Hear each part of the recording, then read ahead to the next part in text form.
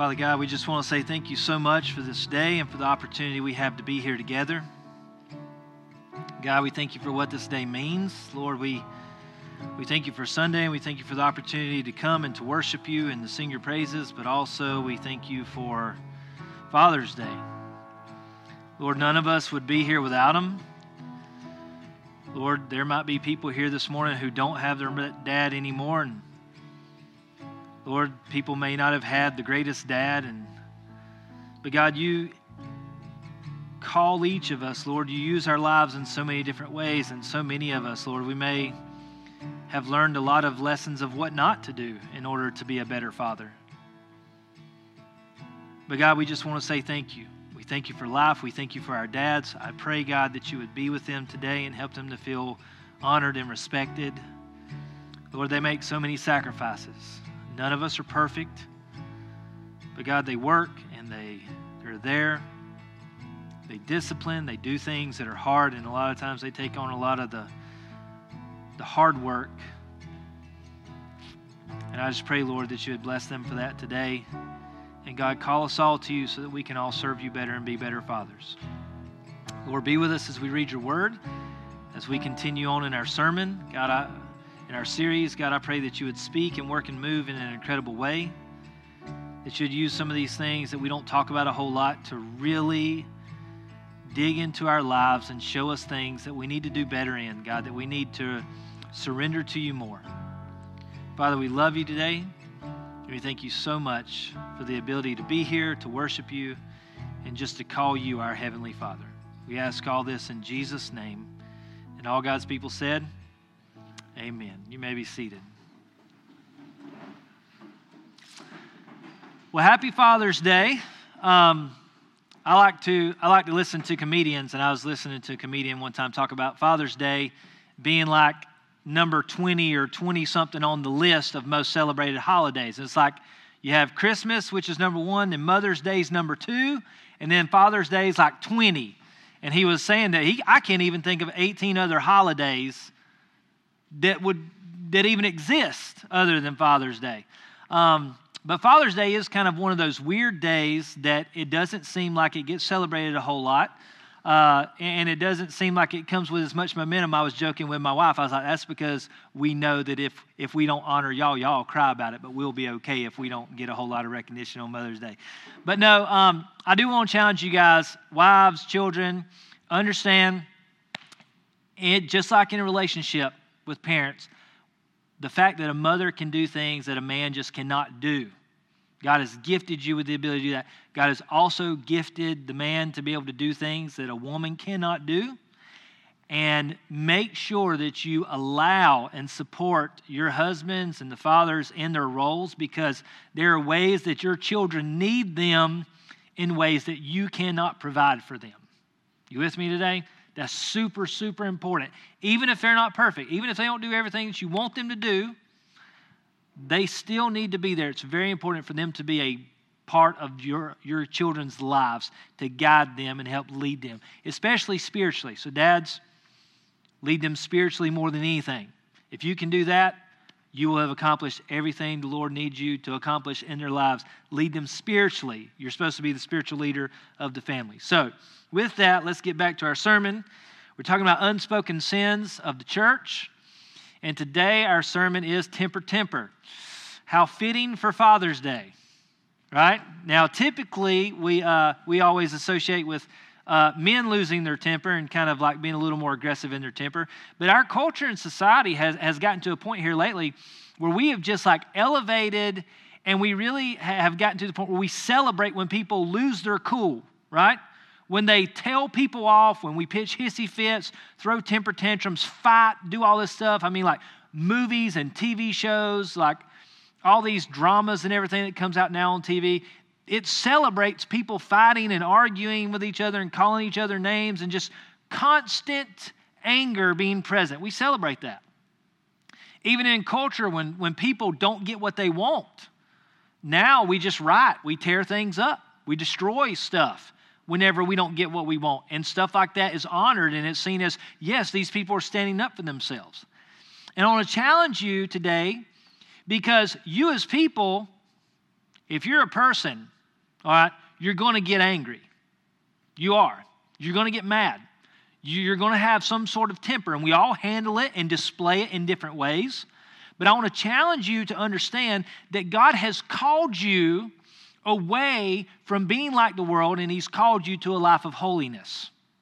He's called you to be different and to be set apart from the world. And so while the world may be celebrating anger and temper tantrums and really standing up for yourself and fighting for yourself, it's very important to remember that God has not called you to be like them. He's called you to be very different in your life. That's huge. Because every natural instinct within you, when you get angry, is going to be to display that anger in a way that communicates, I'm angry, right? However you communicate it, whether it's with words that you say, if you get mad and you pick stuff up and throw it, if you start hitting, kicking, and fighting and screaming, pulling hair, children do it, adults do it, right? We all fall victim to it. It's a part of our daily lives. You deal with it in your marriage, right? Any of you ever been mad at your spouse before? Don't lie, you know you have. You deal with it with your children. Have you ever been mad at your kids before? Absolutely. Any kid, you ever been mad at your parent before? Absolutely. Happy Father's Day, okay? You deal with it with your siblings. Any of you wanted to kill your brother or sister before? Absolutely. Me and this one right here, we had our battles growing up. We used to fight all the time. You deal with it on your job with coworkers. You deal with it with your bosses. If you happen to be in leadership at your job, you deal with it with your employees or your subordinates. It's a part of our daily life. I mean, even with you being a Christian, a follower of Jesus Christ, and you go to church, you know that if you're around somebody long enough, you're going to get in a fight with them, right?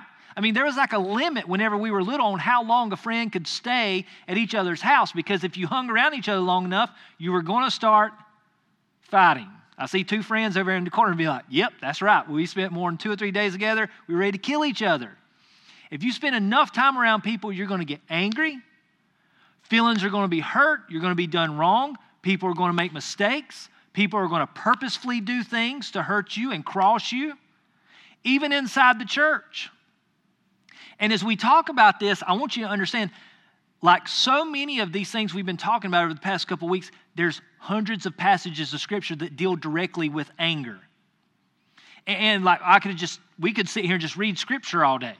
But I picked out some main ones that I really wanted to focus on, and especially the ones because there's 3 things that I felt like really kept getting pointed out as I kept reading through passages of Scripture, and those will be our 3 points this morning. But let's start with the book of James.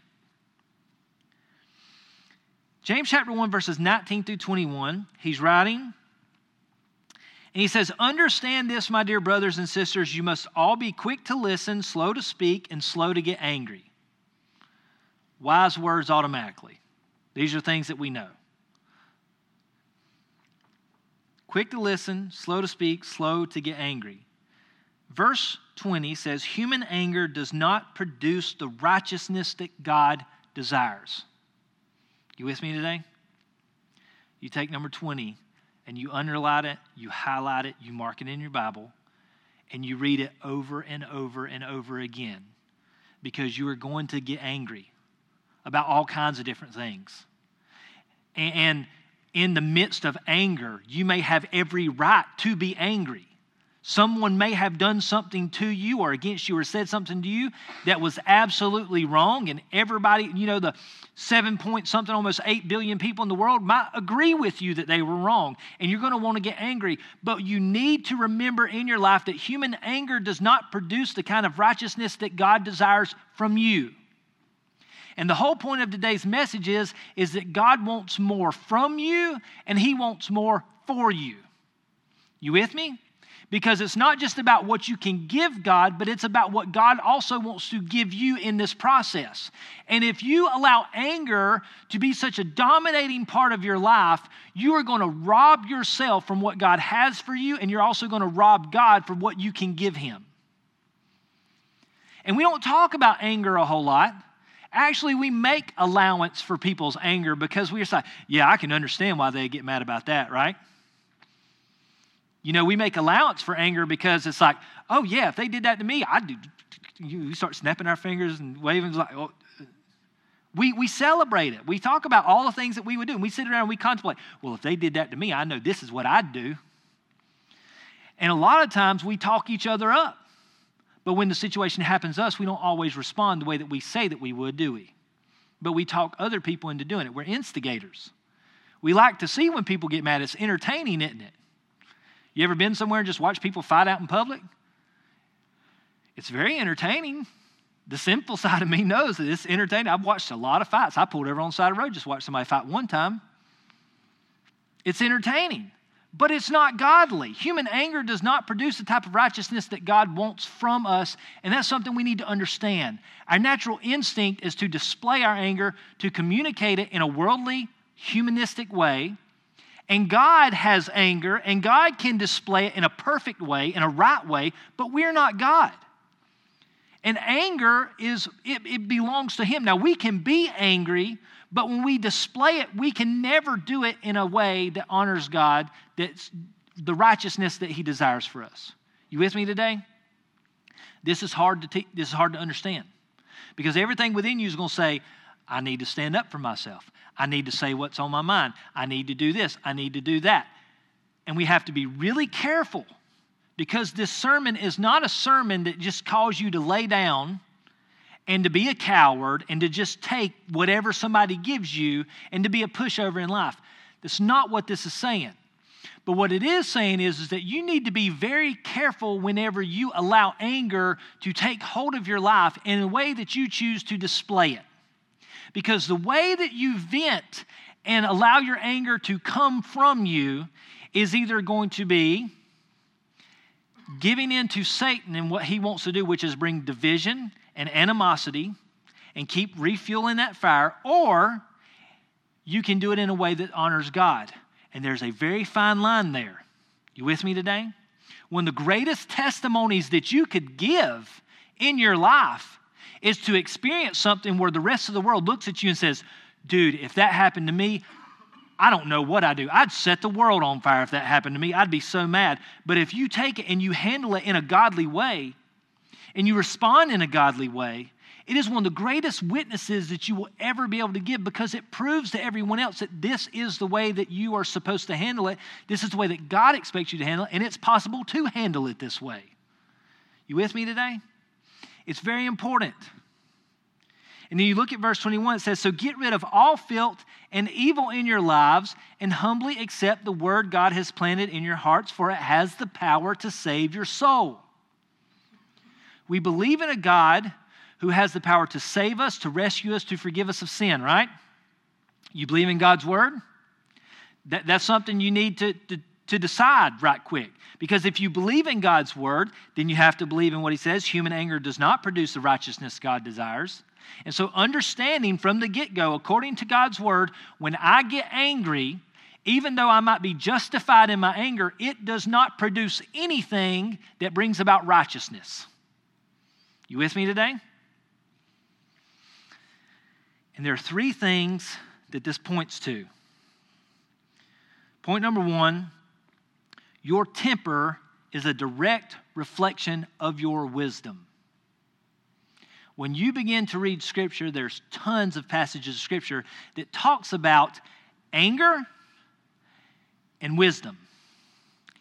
And you're constantly like looking at the balance of the two and how one does not feed into the other.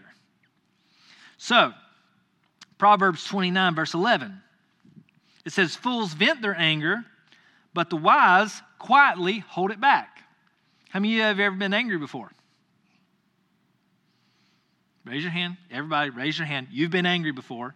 There's been a time where you said, I'd kill him if I could get away with it. There's been a time where you've said that in your life. I guarantee you. Fools give vent to their anger, but the wise quietly hold it back. How many of you would consider yourself a fool? Some of us, not every. Nobody. I mean, like most of us would not consider ourselves a fool. All right. But when you look at Scripture and remind yourself, do I believe in God's Word? Do I believe what it says? Am I going to live according to Scripture? And Scripture says that anger labels us as a fool, that fools vent their anger. And so there are times in your life where you're just like, you're so angry about something, you've got to let it out. You've got to say a word. You've got to call somebody a name. You got to pick something up and throw it. You got to punch a hole in the wall. You got to do something. And you're going to feel these carnal sins in your life come about where you want to display it in such a way where you're just like, you want to tell everybody, I'm angry, and this is what I'm going to do. You're going to feel that in your life coming up. But the Bible talks about fools venting their anger, but the wise quietly hold it back. You see, in your life, you have to understand there's spiritual wisdom and there's worldly wisdom. You with me? Spiritual wisdom, worldly wisdom. You could be wise in one and not the other. There are people in the world who are disciplined enough and wise enough to understand that if you can control your anger, you'll be a lot better off.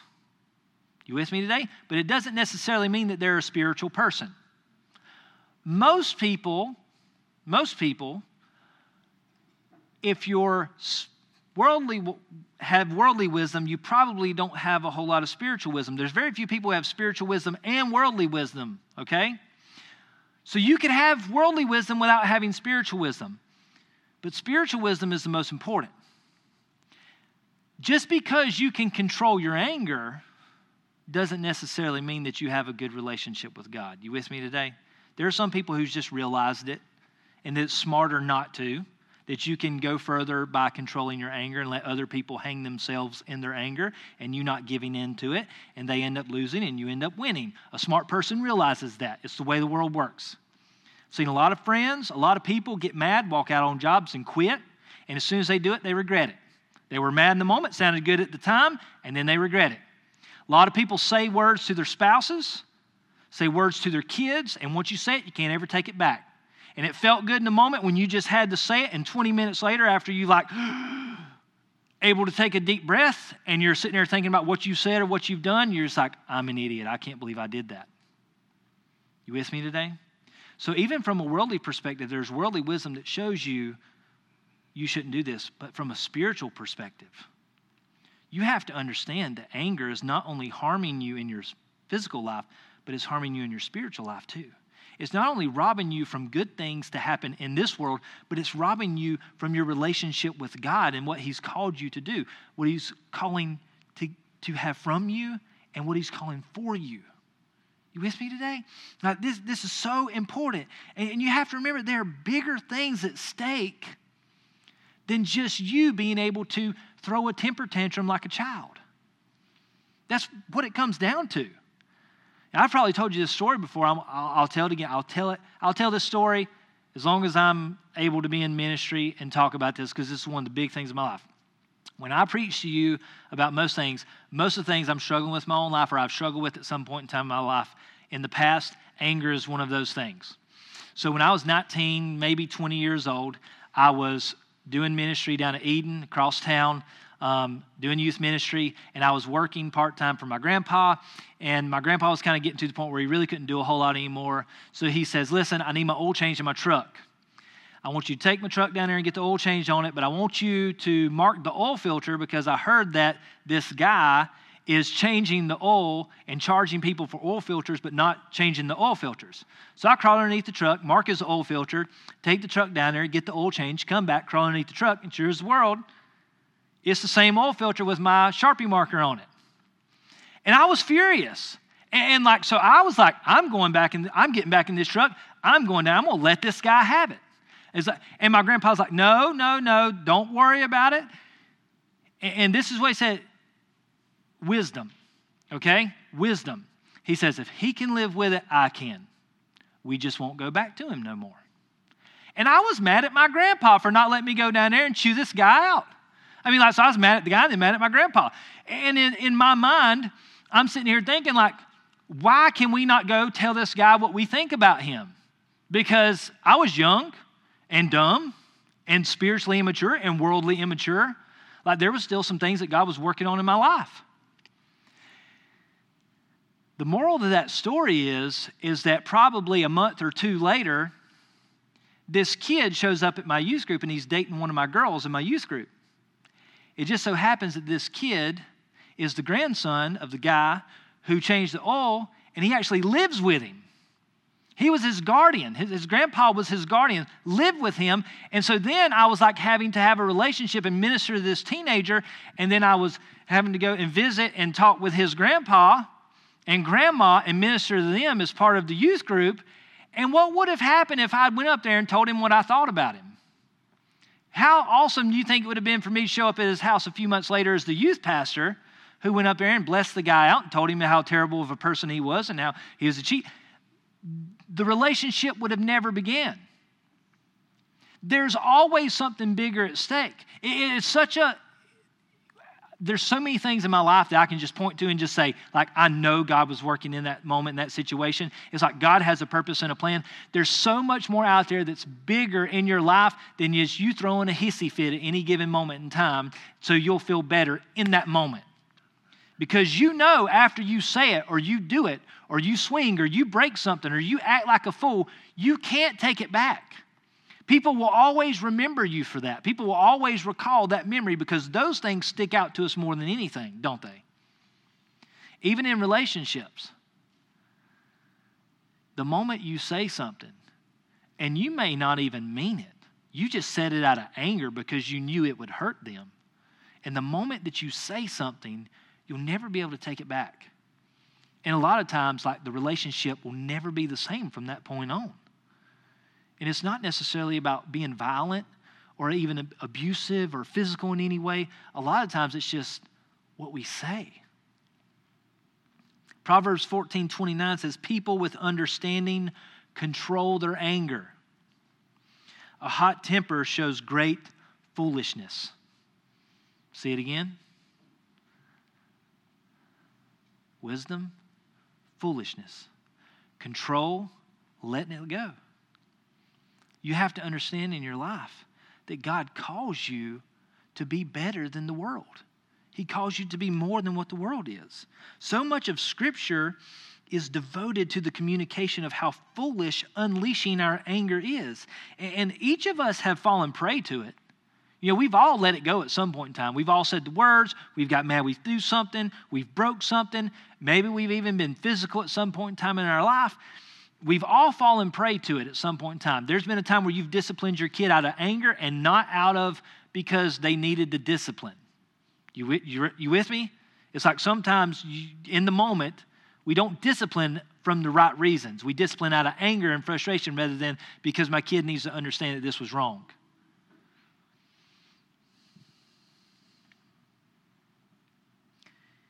It's so important to realize that your temper and your anger and how you display that is a direct reflection of your spiritual and worldly wisdom. And you need to understand that more than anything, it points to your spiritual wisdom. The way that you display your anger can be such an amazing witness to people if you do it in a good, healthy, godly way. If you communicate it in a good, healthy, and godly way. Not to unleash it, not to vent it, but to do it in a way that is pleasing and honoring and uplifting and pointing people to God. And that's very hard to do. That is a fine line that I'm going to tell you. And that's one of those things. It's almost like you ever seen somebody wear the drunk goggles? It's like when you're mad, it's almost like you got the drunk goggles on and the line just moves and you can't figure out exactly where the line is. It's extremely difficult. We need help from God to do that. Point number 2. Your temper will control you if you don't control it. I don't know of anything that is more like being drunk or high for someone than when they are enraged. You think about when people are on drugs or they're drunk and they do and they say things that they would not normally do. It's not who they are. And when we are angry and we're enraged, we do and say things that are not who we normally are, right? And we always regret it afterwards, don't we? We always do. Even if we do something and say, like even the people that we don't like, like we know, even if we don't like somebody, if we're mean to them or we're hateful or do something with them, we may not ever feel really guilty for it, but we know God is pricking our conscience as soon as we do it, and we calm down. We're like, yeah, I probably shouldn't have done that. I may never admit it, but I probably shouldn't have done that. But it will control you if you don't control it.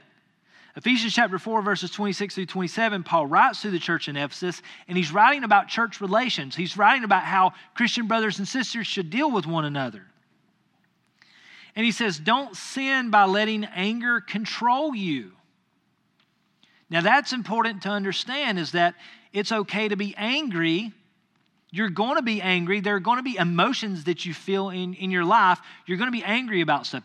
Somebody's going to do something or say something, or your spouse, your children. Something is going to happen that you're going to get angry. But sin sets in when you let it control you. When you get to the point where you just start venting it and unleashing it without the control in your life to be able to do it in a godly way. Or just sitting back and letting yourself calm down before you decide to make a decision. Don't let the sun go down while you are still angry, for anger gives foothold to the devil. You with me today? None of us would ever sit here and like, you know what I'm going to do? I'm going to go home today. I'm just going to open up that door and I'm going to let Satan right on in. I'm going to let him have control of my life. I'm going to let him in. I'm going to let him wreak havoc. I'm going to let him have a field day at our home today. We would never say that. It sounds dirty to say that, doesn't it? But when we allow anger to control our lives, it gives Satan a foothold. It opens up the door just enough for him to stick his foot in, and then there's a gap, and now we can't get the door closed. And you know what I'm talking about, because as soon as you say something, you can't take it back. Then you're dealing with what you said from that point on.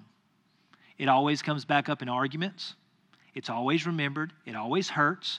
There's insecurities from that point on. And so now, from what you said years ago, you will have to constantly make sure that you reassure and affirm in the opposite direction according to what you said. Satan has a field day with stuff like that.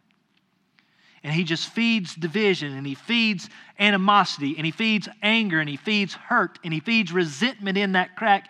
And one day he'll just stick a crowbar in, he'll pry it on open because he's got a foothold in the door. Anger gives Satan a foothold into our lives. It gives Satan a foothold into the church. It's so dangerous for us to let that happen. And we're not just talking about, I say, spouses and children and friends and siblings and coworkers, but dude, it even happens inside the body of Christ. We get mad at each other. You spend enough time with each other, you're going to get mad at each other, right? We're people. We're not always going to agree on everything.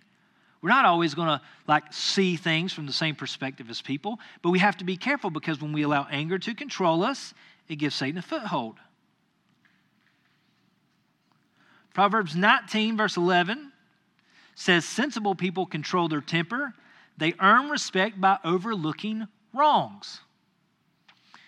You remember I said a while ago, this is not a sermon to call you to be pushovers and cowards and let people just take advantage of you. You remember that?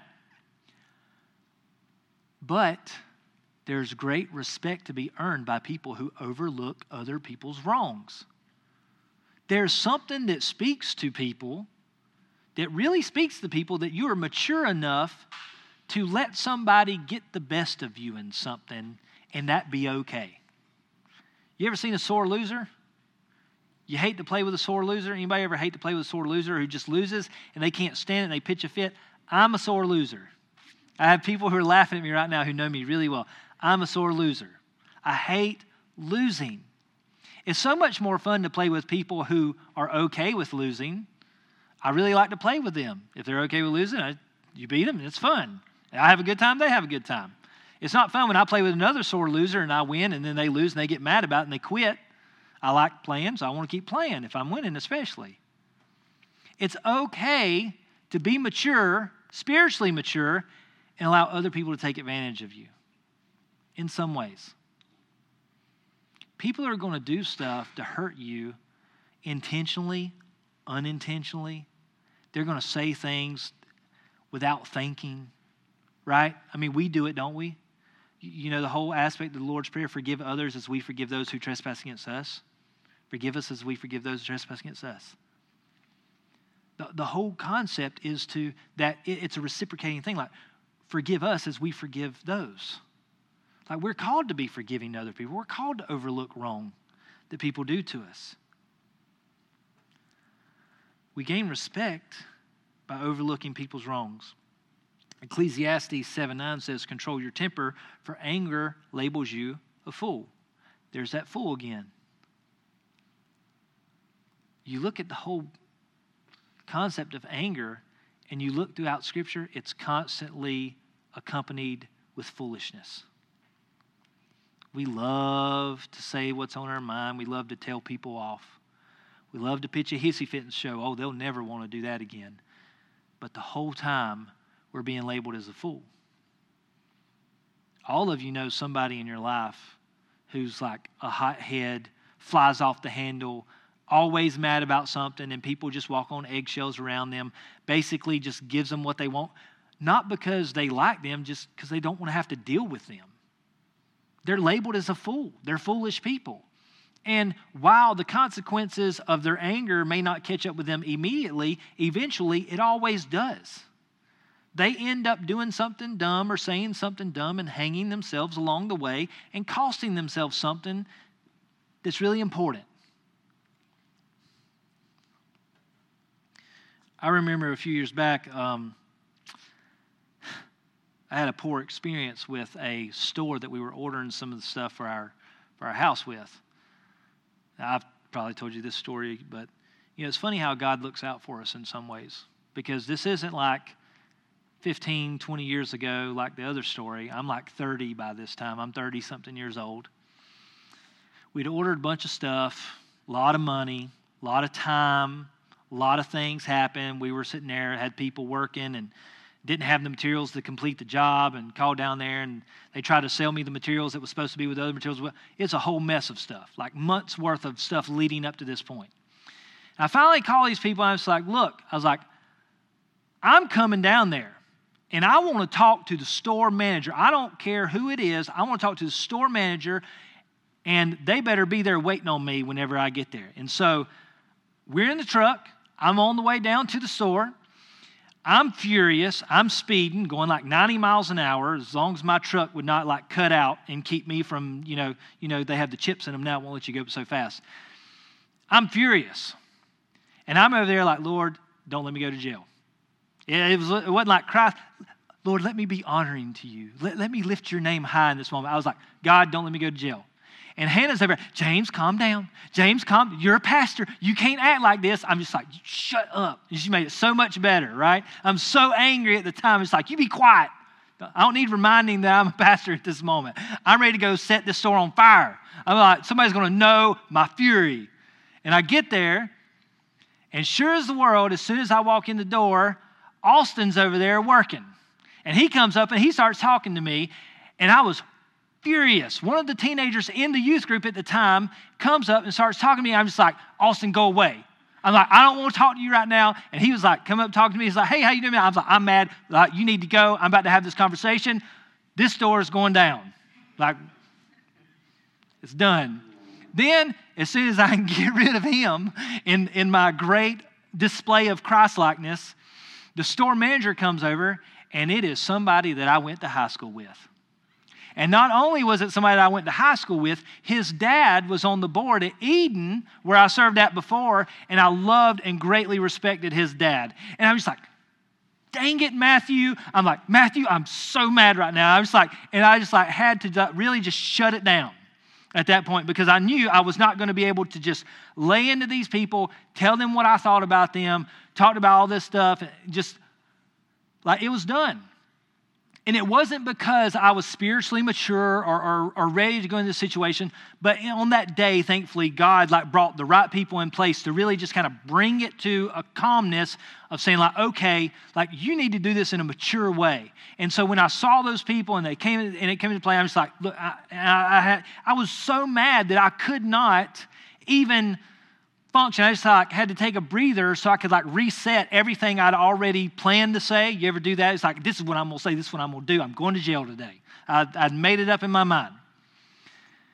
And I had to reset everything. And I had to sit there and just have a calm And he knew that I was angry. Like, he could tell. And I was just like, explained everything, talked about it, and it was resolved. And I can remember leaving the store and just thinking like,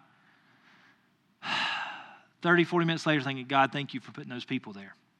Thank you, because I would have probably ruined my witness if they had not been there. There's no telling who might have been in the store, who would have seen me or heard me yelling or screaming or acting like a fool. And it's so important for us to have control over those things. And I've not always had control. I say this is something that I've really struggled with in my life. There was a time in ministry several years ago where we were in a meeting, and like legit, I had every reason to be angry. Like, till this day, 10 years later, I had every reason to be angry. Like, we were really mistreated, really done a wrong way, and I lost it in a meeting, in a church ministry meeting, and told the people exactly what I thought, slammed my notebook shut, said, done, like I'm not talking about it anymore. Said things about the other people who wronged us that I shouldn't have said, and it cost me. I was removed from that ministry position, something that I really loved to do and I felt very called to do. I was removed from that position because I let my anger control me, and I sinned in my anger in that moment. It wasn't wrong for me to be angry about it, but I let it control my life and I lost it. And it cost me something that I loved dearly in my life. And it was one of the hardest lessons I've ever had to learn, but a lot of times the hard lessons we learn teach us the most. It was one of the turning points in my life in keeping my anger controlled and taking the time to really think and pray and ask God exactly how to handle certain things. Proverbs 15:18 says, a hot-tempered person starts fights and a cool-tempered person stops them. There's a calling in our life to be peacemakers. You remember the Beatitudes, blessed are the peacemakers, for they will inherit the kingdom of God. All of the New Testament, there's a common theme in the New Testament. It talks about unity. Unity in the body of Christ. Unity among brothers and sisters in Christ. It speaks to it so much, and we forget about that so many times because we don't agree on things and we want to display how unhappy we are with situations and circumstances. And it's one of the most difficult things to know where that line is and to know how to do it in a healthy way. And I haven't figured, like I'm saying this morning, like I haven't figured that out yet. I haven't figured out like where that line is and how whenever you get angry, how do you go to someone? And how do you do it in a godly way that brings glory and honor to God in saying, okay, I'm unhappy about this, I'm angry about this, because whenever we're angry, we don't talk like I'm talking right now, do we? We don't think normally. We just act.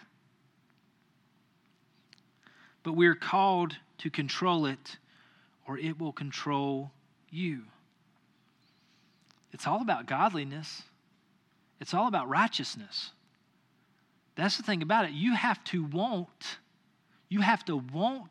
righteousness more than you want to satisfy the urge within you to vent your anger.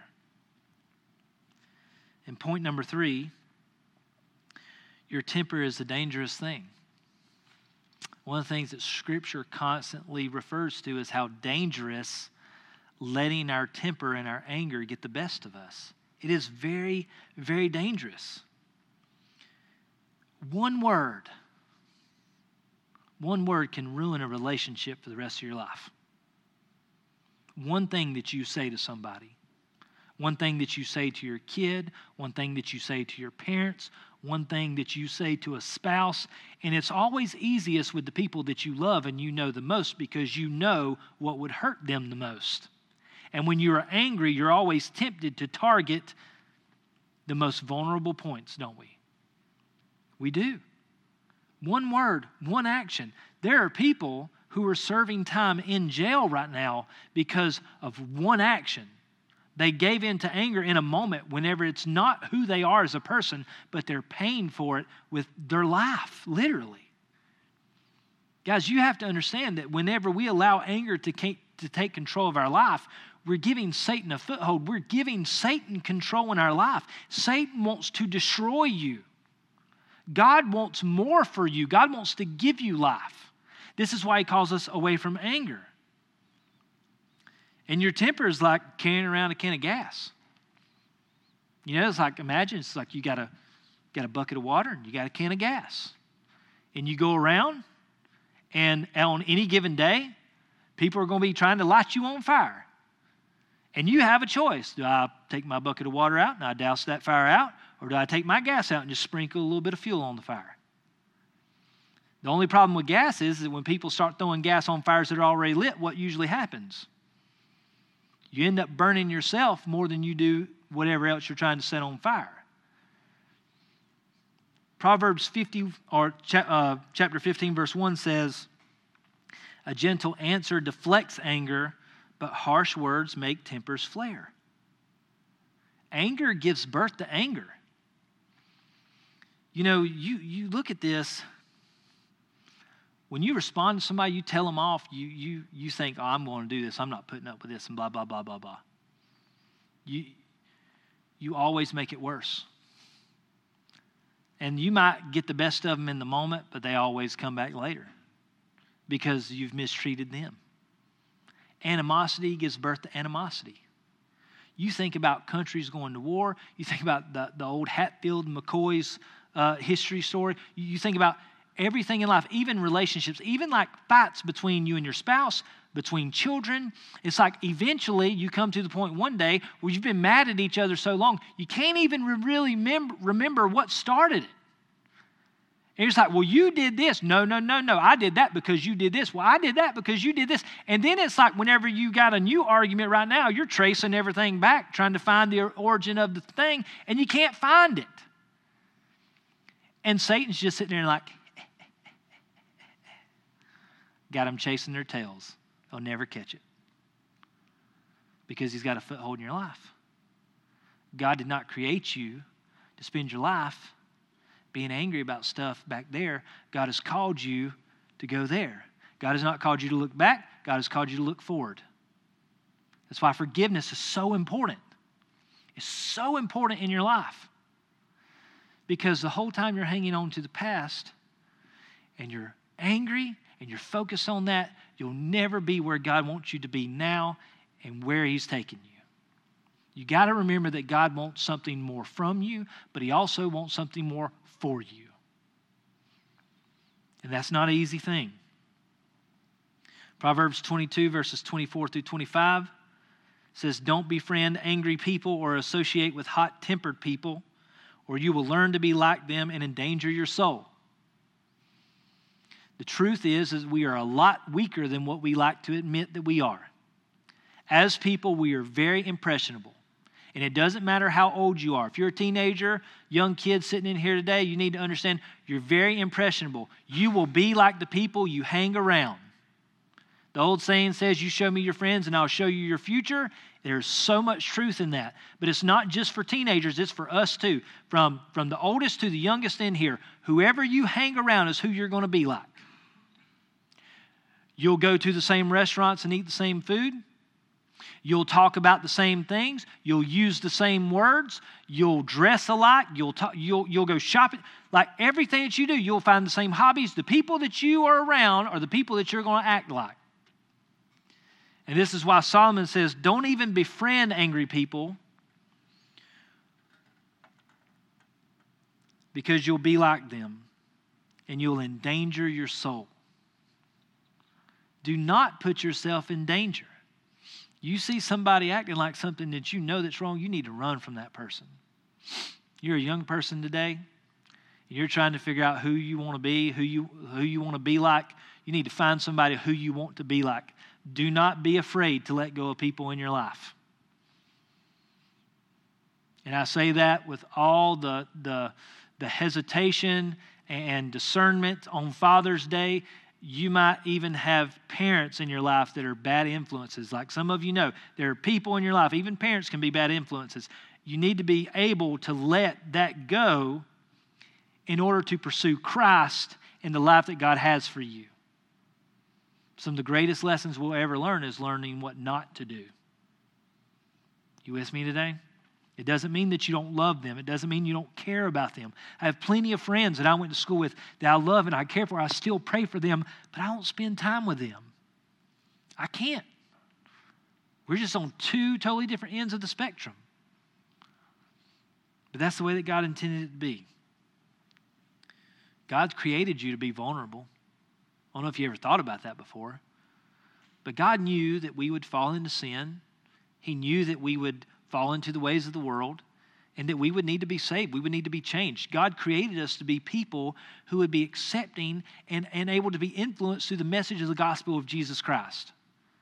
But that same susceptibility also offers us up to things of the world. If you hang around people of the world, you're going to be like people of the world. That's why Jesus formed the church. If you hang around other Christians, guess who more than likely you'll act like? Other Christians. And when you look at anger, you can't just bottle it up. You may not ever say a cross word to somebody. You may not ever throw something. You may never break something. You may never punch a hole in the wall. You may never get physical. But if you sit here this morning and there's anger in your heart and it's just bottled up, and you're not dealing with it, and you're not giving it to God, and you're not surrendering to Him, you're no more healthy than anyone else. You may not feel the same consequences, and you may not get the same reactions from people, but inside here, you are rotting away. And you can never have the relationship with God that you need to have because you're clinging to something that God has never intended you to cling to. We need to be able to take that anger and say, God, because there are things in your life that people have done to you that is absolutely wrong. And the other 7-point-something, almost 8 billion people in the world would sit there and say, yes, they were wrong. They should have never done that to you. You are absolutely okay to be angry in this moment. And anger is okay. But we have to be willing to let that go. We can't cling to that for the rest of our life. You have to be willing to say, God, I can't do this on my own. I can't let go of this on my own. I need you to help me let go of this, to not be angry anymore because it's killing me on the inside. It's killing me in my physical life and it's killing me in my spiritual life because I'm just clinging to this and I can't be happy because I know that I can't be forgiven if I haven't forgiven them. I know I can't be happy because I'm constantly thinking about them and what they did. And chances are it's hurting you more than it is them because they've probably asked for forgiveness. They've probably tried to move on in their life. They probably regret what they did, and they're trying to move on and live life and serve the Lord to the best of their ability. And here we are clinging to it, holding on to it, not letting go, and we're the ones suffering from it. We have to cry out to God because we're not always going to be capable of doing this on our own. You remember the saying, through Christ all things are possible? Do you really believe in God's word? In Matthew chapter 5, verses 22 to 24, Jesus said, but I say, if you are even angry with someone, you are subject to judgment. I mean, this is a Sermon on the Mount. And Jesus is telling the people, like, look, if you're even mad at someone, if you're angry with them, you're subject to judgment. You're in a dangerous place. If you call someone an idiot, you're in danger of being brought before the court. And if you curse someone, you're in danger of the fires of hell. When you read this passage, you think about, man, like how many times in my life have I been close to the fires of hell because I've cursed people and I've called them idiots. And so he goes on to say in verse 23, so if you're presenting a sacrifice at the altar in the temple and you suddenly remember that someone has something against you, leave your sacrifice there at the altar, go and be reconciled to that person, then come and offer your sacrifice to God. And so this is a little hard for us to imagine because we don't have the temple anymore and we're not offering sacrifices anymore. But think about this. You come every Sunday to church, and this is kind of like the temple, okay? Like whether you think that or not, like it's still kind of the same concept. We come to the temple, we come to God's house, and we try to worship. And today, instead of offering animals as sacrifices, we're called to be living sacrifices to God. So you're supposed to come and offer yourself to the Lord every Sunday when you come and worship. That's the whole concept of the thing. That's what you're supposed to be doing whether you knew it or not. and you come to the temple, you come to church, and you offer yourself as a living sacrifice, and there's no telling how long many of us have been coming, and there's animosity, there's hatred, there's hurt, there's pain, there's anger between you and someone else. And Jesus said, if you're there and you're doing this, you're offering your sacrifice to the Lord, leave it there. Go and be reconciled to that person, and then come back and finish later on, because that's in your heart and in your life, and that animosity between you and them, that is going to hinder you from doing what I've called you to do and being who I've called you to be. He wants more from you, and He wants more for you. He does not want you to be limited in your worship of Him. It's not a matter of He's trying to put you under His thumb. He's trying to force you to be taken advantage of. He's trying to force you to be a sissy or a coward, or He's trying to force you to just be a whipping stick for somebody. He's wanting to lift you up out of the muck and mire, out of this constant cycle that we live in sin, and rescue us from the consequences of it. And all that stuff, the anger, the animosity, whatever's between you and someone else, it hurts you so much more than it does them. There's never enough that you could do to them that it's going to hurt them more than it hurts you. You could go and kill them and take their life, and it would never hurt them as much as it's going to hurt you. Because you'll constantly have to live with the guilt and the shame and the separation from God as a result of the sin that you continue to allow to be in your life as a result of it. We're called to deal with our anger. We're going to be angry. You have to deal with it. You have to allow God, that we have to humble ourselves and allow God to deal with it. Many of us can't do it on our own. There's a lot of us who were raised to just unleash our anger, that was a normal, okay thing. It took me a long time to realize it's not normal and it's not okay. It's not what God intended for us to be.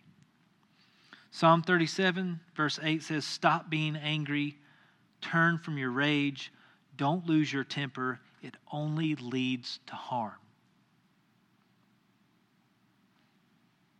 It only leads to harm for you. You're going to hurt other people along the way. You are. You're going to ruin relationships. You're going to damage things along the way. But in the end, it leads to harm for you more than it does anyone else. And it's harmful both physically and spiritually. It's going to bring about a lot of things in your life that are just bad for you in general. It's going to lead into a lot of other things. The consequences of sin always lead into other things. But it's going to lead into a lot of spiritual results as well.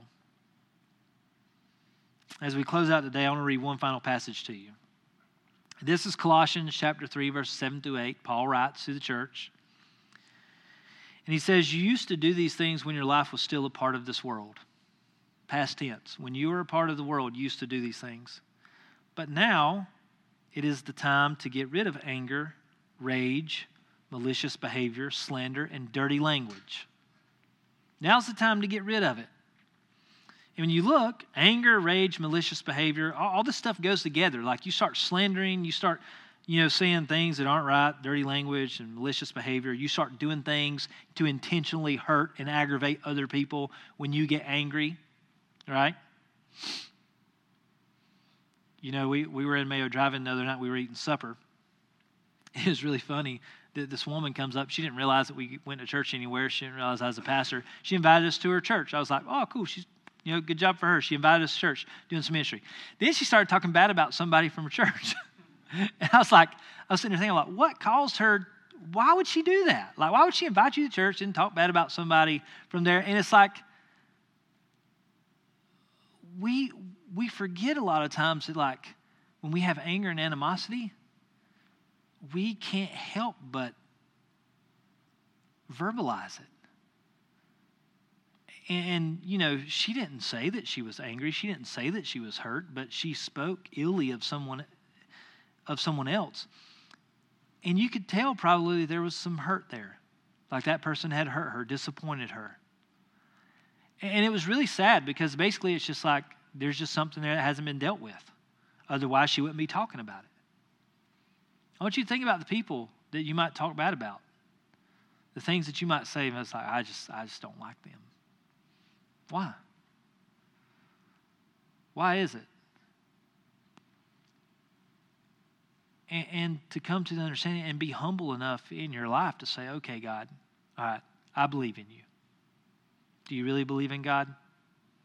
You really believe in the power of Jesus Christ? You really believe in the fact that he healed the sick, made the lame walk, the blind see, the deaf hear, that he raised the dead back to life? You really believe that? And if you can kind of come to the conclusion that, okay, God, it's hard to believe, but I believe it, why in the world could he not help you to forgive someone? Why in the world could God not help you to overcome this hurt, this pain, this animosity, this anger that's built up in your life? We serve a God that Scripture says through Christ all things are possible. Why do we not live by that? Why do we not cling to that? Do we really love being mad and angry and bitter so much that we would rather hang on to it than hang on to Christ? It's just something you have to think in your life. And just like, okay, like there are people out there who's done some really jacked up stuff in the world. Some people who's really hurt you more than you ever deserved. But you can't change it. And God has not called you to go back there. God has called you to go forward there. He wants to call you away from this. He wants you to give this to him and allow him to heal you. And in doing so, we receive the forgiveness and the healing that we need in the process. But we're so blinded by it. It controls us so much that we can't see that and comprehend it. And it's not easy. Like, I'm not sitting here telling you this like, oh, this is real easy. Y'all should go home and do this. This won't take no time. This may take months and years of praying and humbling yourself and submitting yourself to God and say, God, help me with this. This is still there. God, I need your help with this. And constantly going back to him and praying and asking and begging him in the power of Jesus Christ through the Holy Spirit to work and move in your life and help you overcome this thing that's been controlling your life for so long. Because chances are it's been a part of your life so long, it's like part of you. It's part of who you are. And then you have to change that. You have to relearn to be different. You have to learn to be a totally different person because so much of who you are has been wrapped up in the hanging on to something that God has always intended for you to let go and leave behind. But God has called you to be so much more. He wants so much more from you, but he wants so much more for you. And that's what we have to cling to. We don't talk about it a whole lot, but man, it has so much influence in our lives. It has so much influence in our lives. So much control. Not because it should, but because we give it control. I just want to challenge you today. When you seek the Lord, when you pray, when you come to church, when you think about honoring him and glorifying his name, how much anger is present in your life? How much animosity, how much tension is between you and other people?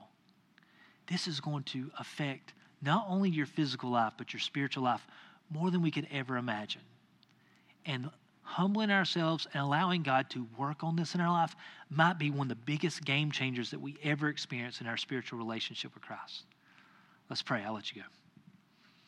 Father, thank you for this day. God, I thank you for the opportunity to be here to read your word.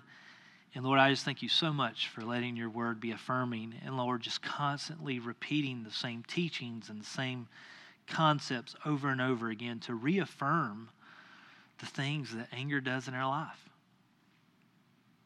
Father, I pray that you would work and move in our hearts. If there's anything there, help us to overcome it. Lord, not through our power, but God, through the power of the Holy Spirit. Lord, we need your help in so many of these things in our life. I pray that you would work and move, and God, that you would do things that we never even thought possible, that we could never even imagine. Lord, we trust in you today, and we ask all this in the name of Jesus Christ. And all God's people said, amen. You're dismissed today. Thank you.